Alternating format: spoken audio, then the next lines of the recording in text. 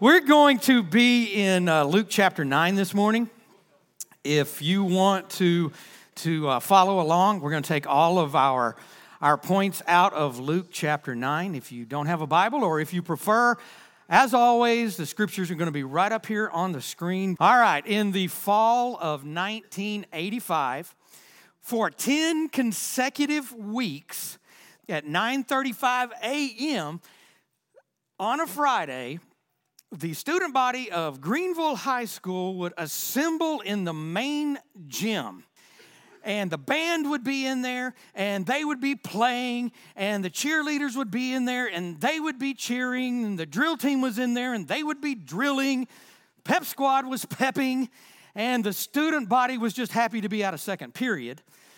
But when all of this energy and noise hit its crescendo, the doors on the floor of the gym would fly open. They would start the GHS fight song, and in would walk the 35 guys that made up the Greenville Lion fighting football team. We would walk in and we would stand there, and they'd sing the school song. There'd be skits. The cheerleaders would lead cheers, and then the the head coach, you see where my brain is. The head coach would get up, and he would give this speech about how hard we had worked all week. He would talk about how tough we were because we had overcome adversity. And he would talk about how hungry we were for a win, and how we were going to leave it all out on the field on Friday night. Now, this happened every Friday morning for 10 weeks. Then every Friday night for 10 weeks, we lost the football game. It wasn't that we didn't work hard. It wasn't that we weren't hungry for a victory. It wasn't that we just didn't want to do right for our coach. It wasn't that we had a bad team.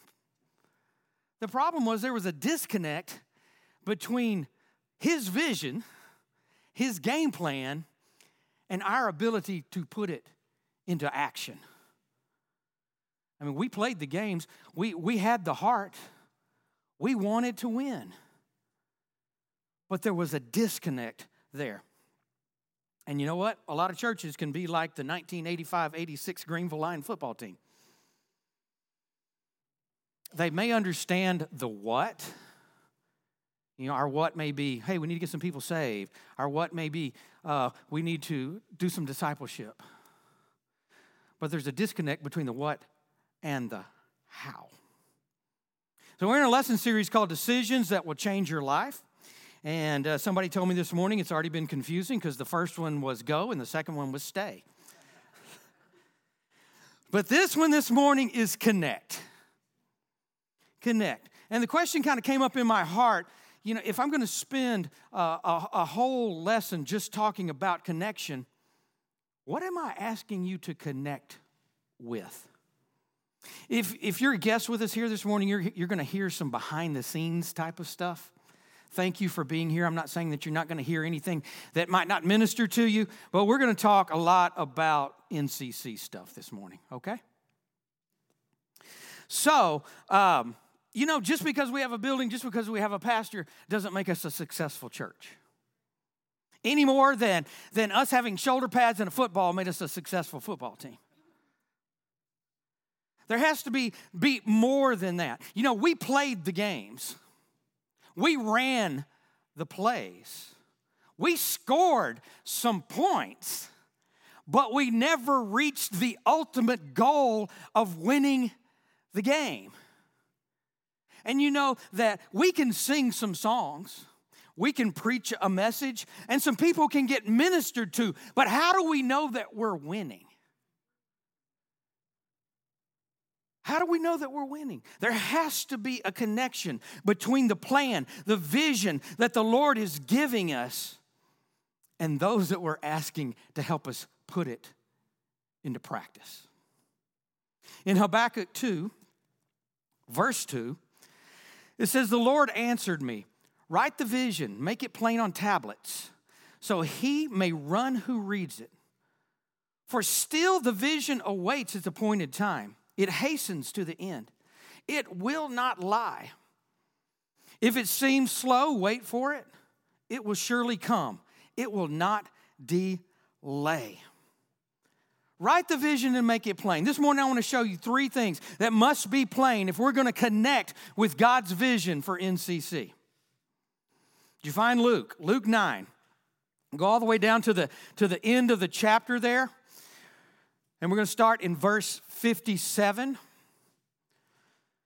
And it reads, as they were walking along, someone came to Jesus. I will follow you wherever you go. But Jesus replied, foxes have dens to live in, and birds have nests. But the Son of Man has no place even to lay his head. So here's the first thing that we have to connect with. And this one is a little bit more personal. As we go along, we're going to talk more about corporately, but this one is personal. We've got to connect with the cost. Jesus said there was a cost. He was paying a cost to be who God had created him to be, to fulfill his ministry. He was saying, I don't even have a place to lay my head. Are you willing to pay that cost to follow me? In Luke 14:28, Jesus speaking said, but don't begin until you count the cost. For who would begin construction of a building without first calculating the cost to see if there's even enough money to finish it? If we're truly going to follow God, and I know we don't like to hear this in our American society, but if we're truly going to follow God, if we're truly going to be who God has called us to be, it's going to cost us something. It's going to cost us something. When I first got saved, I was 20 years old, I just got saved. None of my friends knew Jesus. None of my friends were going to church. And my thought is, I'm going to be the cool saved person. I'm going to still go to all the parties. Because, they were happening Thursday, Friday, Saturday, and we were doing on Mondays after a while. So we were, Thursday, Friday, Saturday, Sunday, Monday. Oh, good Lord, I'm glad I got saved. We'd have been doing it all week long. But I was going to be that person, I'm just going to go, and I'm going to show them you can follow Jesus, and you don't have to party. You're going to, well, it didn't work. It didn't work. Before the night was over, I was doing some of the same old things I was doing. And then I would always be upset. Why did I do that? Why did I do that? Why did I do that? This is not who I want to be. This is not who I want to be. So the cost for me was a time of separation. The cost for me was a time to be alone. It was just me and Jesus for a while. When everybody else was out partying on Friday night, it was just me and my Bible. That's when I first started reading the Word for myself. That's when I first started connecting with the Word for myself. I didn't know anything. I'd grown up in church and I didn't know anything. I didn't know that you couldn't read past Genesis and truly understand what they were talking about.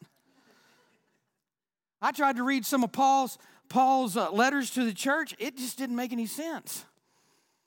So I read the Gospels over and over and over and over. And although it was a lonely time, because I'm a social person, it was such a beneficial time. If I had not given God that time, I don't know if I would have truly gone for the ministry that God was calling me into.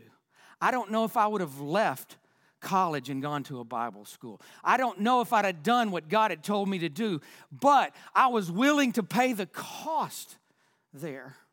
Sometimes the cost can be my finely crafted plans for me. I had no intention of going into ministry. I was going into advertising. I had an uncle that owned an advertising agency in Houston. All I had to do was graduate, and I had a job. But the cost of following God was the cost of my plans. And sometimes God will take those plans and he'll just put them on the shelf for a while. He's not saying it's bad. He's not saying it's wrong, but he's saying, chase me. Come after me. And just about the time you're like, well, I've just given up on all that, he'll pull it back off the shelf and he'll go, hey, you remember this? This is who you are. This is what I've called you to do, but I needed you to connect with me first. Usually the highest cost that we have to pay is perseverance. Because we'll do a little Jesus something. We'll go to church for a while. We'll do this until somebody hurts my feelings or something happens that I need to persevere through. And then I give up. So the cost sometime of truly connecting with God is perseverance. In 2009, a 68-year-old lady passed the written portion of her driver's test with the minimal score of 60. And she did this on her 950th time. It had taken her over 4 years and over $4,000 of application fees just to pass the test. Dear God, I don't even want to know what happened with the driving part of it.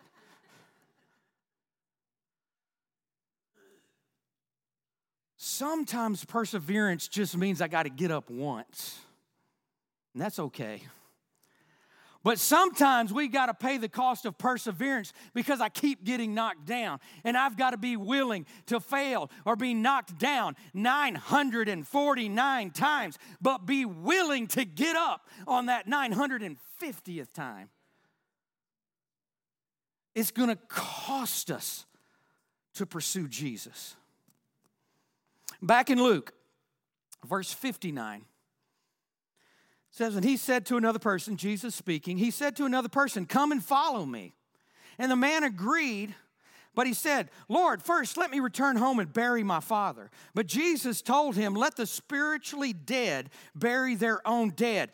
Your duty is to go and preach about the kingdom of God. So here's the next thing that we need to connect with. We need to connect with the mission. Because Jesus said, follow me, and the guy said, I will follow you, but let me do this first. And Jesus said, no, you've only got one mission. There's only one mission. Go preach. Go preach the gospel. Ray Kroc was a man who took the idea of McDonald's, and he's the one that created the franchises and turned it into this worldwide thing that we see today. And Ray Kroc said right before he died, he said, if I had a brick for every time that I repeated the phrase quality, service, cleanliness, and value, I think I'd probably be able to build a bridge across the Atlantic Ocean.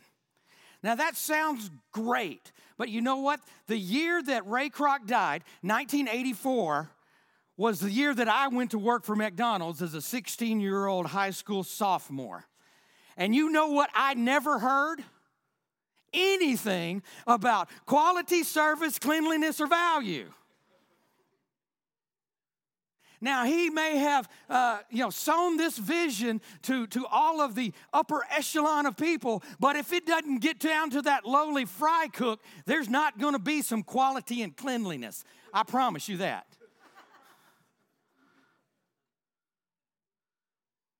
So just because I could point at Pastor Roger or Pastor Sam or some of the leadership and say, tell me what the vision of the church is. Tell me what the mission of the church is. Just because they could quote it doesn't mean that it's gotten down to the fry cooks. You know what I'm saying?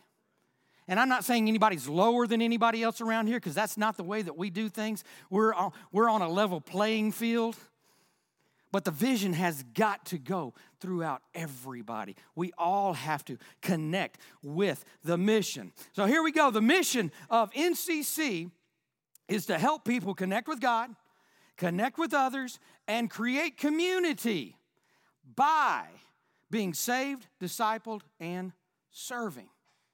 But even if we changed up the way that we say that, the mission is always going to be the same. The mission is to evangelize, disciple, and serve. That is who we are, and that is what we do. But you know, that's not dissimilar from a lot of other churches. It's not. And why is that? Because it can be easier to duplicate than it can be to incarnate, create something new. But if there's not a difference in what we do, if there's not a uniqueness about who we are, because churches are unique. Each church is unique. We don't need to be doing the exact same thing, the exact same way as the church down the street. Because if we do, we're just redundant and we may not be necessary. There's 400 churches in the Tyler area. 400 churches in the Tyler area. And each one of them should have a unique way of expressing Jesus. We may sing some of the same songs, we may do some of the same things, but we do it differently because we're unique.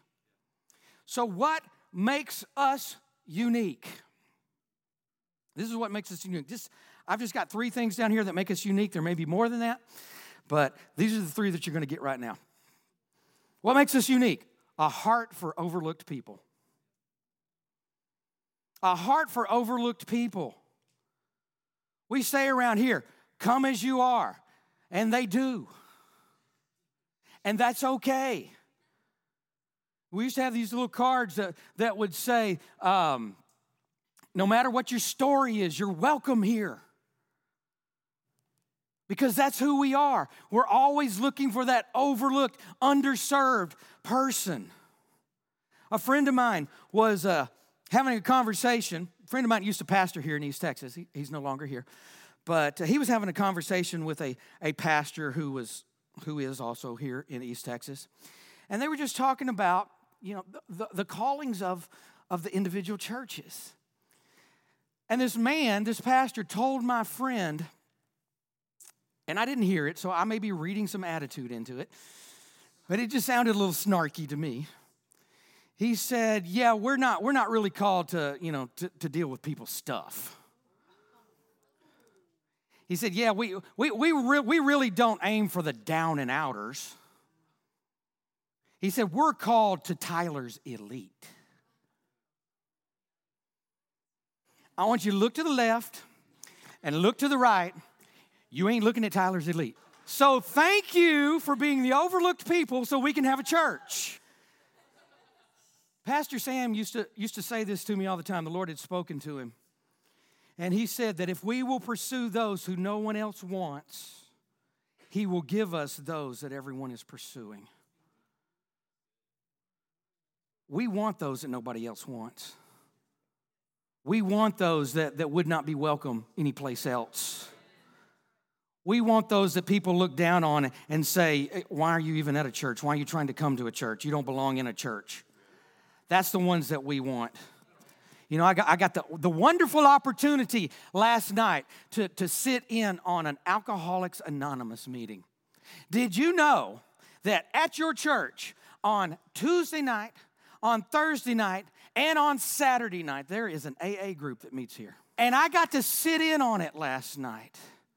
And I'm looking around and I'm listening to these people tell their stories and give their testimonies of how they're getting free and how they're pursuing God. And I'm sitting there, I'm going, this is our people. These are our people. There was about 30 people in that room, and I'd have snatched them all up and put them in here. Because that's the overlooked people that think that they don't even belong in church, yet they were having church. So we're going to pursue those that no one else wants. And to fulfill that calling, we really believe and we are committed to seeing the 5 ministry gifts in operation. And this does make us unique. Because a lot of churches don't even believe in the 5 ministry callings: the apostle, the prophet, the pastor, the evangelist, and the teacher. There are many churches that only believe that the pastor is still around. But we've made a commitment to seeing all of the ministry gifts operate in the local church. That way we're not dominated by just one ministry gift. We don't see it just through the glasses of a pastor.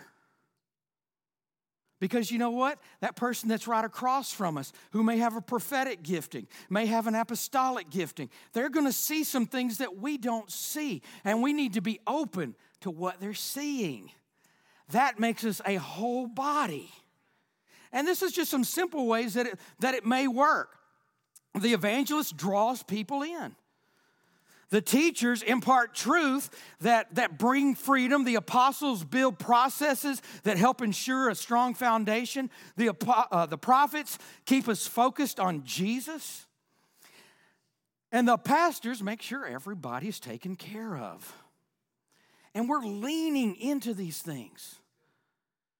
We've started just this month, we've started just this month with our shepherds. If you are a member of New Covenant Church, you have been assigned a shepherd. They may have already contacted you, they may not, because this is just the first month. We're getting some things rolling. But these are the people in our church, where there's 5 couples with such pastoral hearts. They're saying, I just want to connect with people. I just want to love people. I just want to talk to them, make sure they're okay. Those are pastors. Those are shepherds being who God created them to be. So we've just started that. We have outreach and evangelism. There was a day when I was the youth pastor that the outreach of New Covenant was mostly the youth group. And we just invited the adults to go along with us. Our outreach now has grown and it's bigger. Our missions has grown and it's bigger. But we have some people that just have the heart to say, I just want to go out and I just want to do some street evangelism. I just want to pull some people in. And that's the heart of the evangelist. Our first service. Everybody's wondering what happened to the first service. We suspended the 9:30 service for a while. And it wasn't just because we didn't have people coming. It was because we believe that the Lord is giving us a new way of doing that service. It's not just going to be a mirror of this service. It's truly going to be something where we are pursuing the presence of God. It's not about the preaching and the teaching. It's about worship, it's about prayer, and it's about prophetic declaration. That's unique. Because there's not a lot of churches that are going to give up a whole service just to pursue the presence of God. But that's what the Lord is asking us to do. And we're going to do that.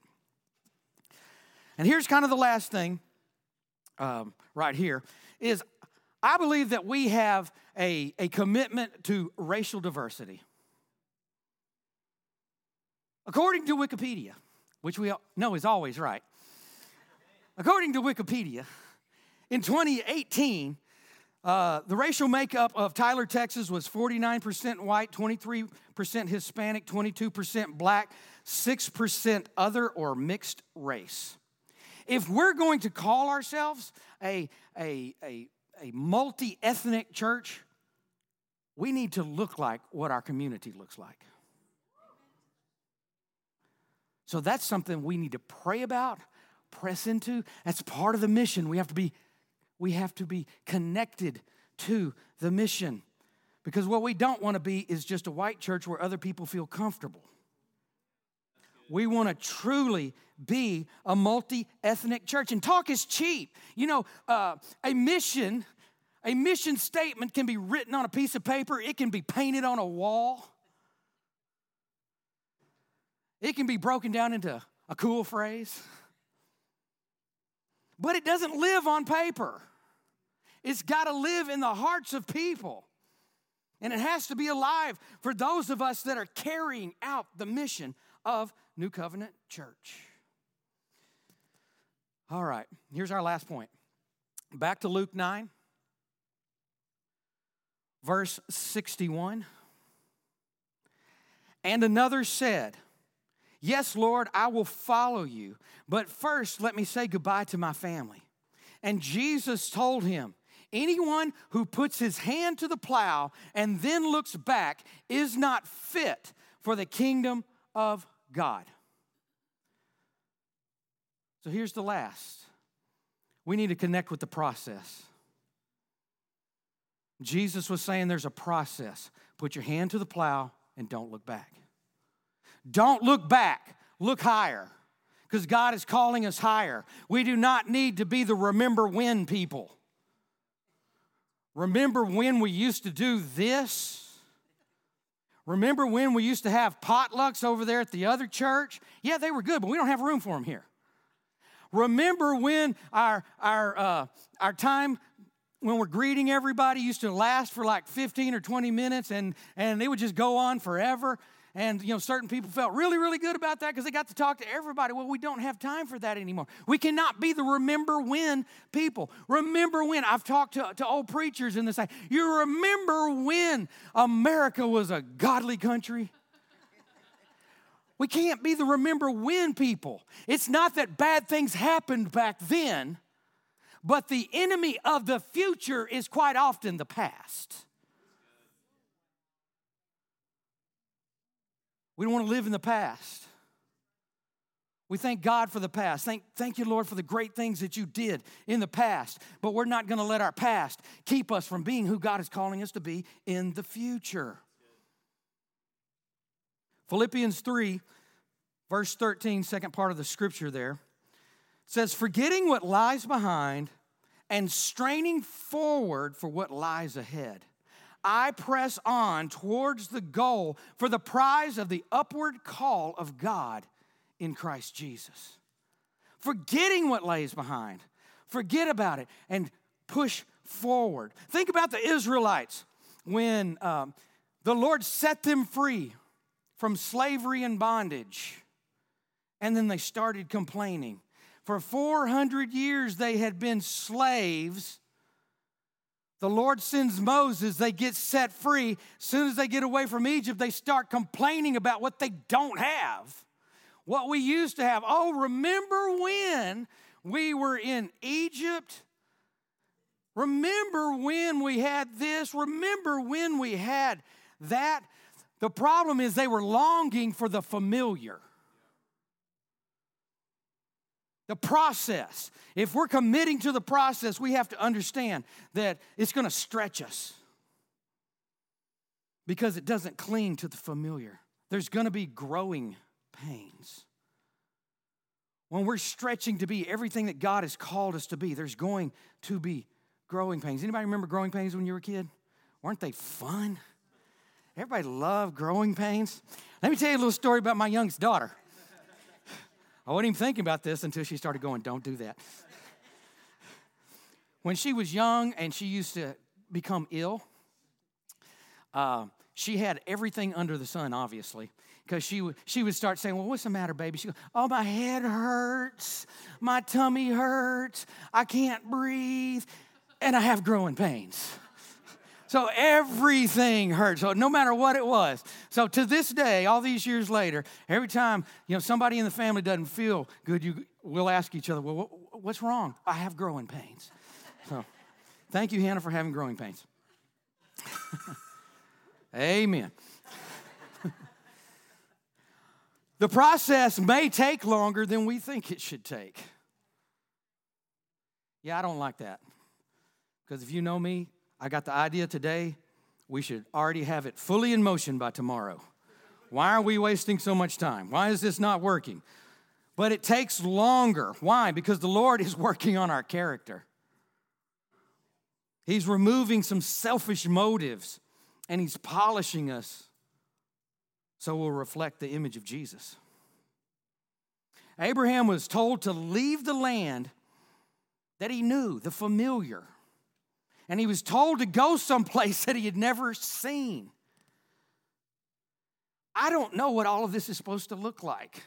I wish I had all of the answers. I wish I had all kinds of charts and things that I could put up here. This is what it's going to look like. This is how it's going to work. I don't know all of this yet. All I know is God saying, go this direction. Go this direction. And it's a place that we've never been before. It's a place I've never been before. And it's a place that I'm not seeing lots of other people going. So we just have to do what the Lord is telling us to do. One of the things that we're doing is we're creating a discipleship process. And a lot of discipleship in churches is great stuff, but it's really just, hey, memorize the books of the Bible. Here's some verses that you can read if you're having a hard time. And I'm not saying that you don't grow in your faith, But I believe discipleship is supposed to take you beyond just knowing the Word and living the Word. And we live the Word when we recognize that each and every one of us that have come into this relationship with Jesus Christ, we have gifts, we have callings. It's not just the people that stand on stage. It's each and every one of us. Fill a place, have a role. So the discipleship process that we're working on is going to take us to the end where you know who you are in Christ Jesus, where you know what you've been called to do, where you're being equipped to do it and you're being given an opportunity to do it. That is discipleship. Because the kingdom is not being served if you're not being equipped. So I'm asking you to put your hand to the plow. I'm asking you to connect. I'm asking you to commit. Has anybody ever heard someone refer to, when you're signing a document or signing your name, somebody say, hey, put your John Hancock on this? That is a uniquely American expression. And why John Hancock? Because of the 56 signers of the Declaration of Independence, his stands out. He wrote it big, he wrote it bold, he wrote it very legibly. And you know why? He said that he wanted the King of England to be able to read it without his glasses. What he was really doing is he was making a commitment to his new country. He was saying, I'm connected here. Because if you read about John Hancock, he was a very, very wealthy man, had made a lot of money being connected with England. And he was saying, I'm willing to lose it all. So what I'm asking you to do is be like John Hancock. The enemy won't like it. King George didn't like it. You know, there was a time during the American Revolution where King George said, I will give amnesty to everybody that will lay down their weapons and stop this rebellion. But you know who was not included in that? John Hancock.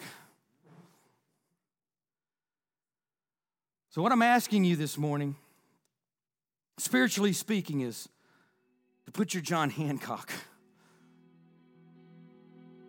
on this vision that the Lord is giving us.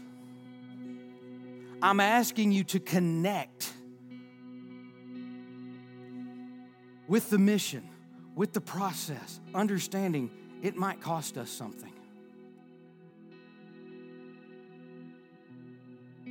Remember the scripture there in Habakkuk 2.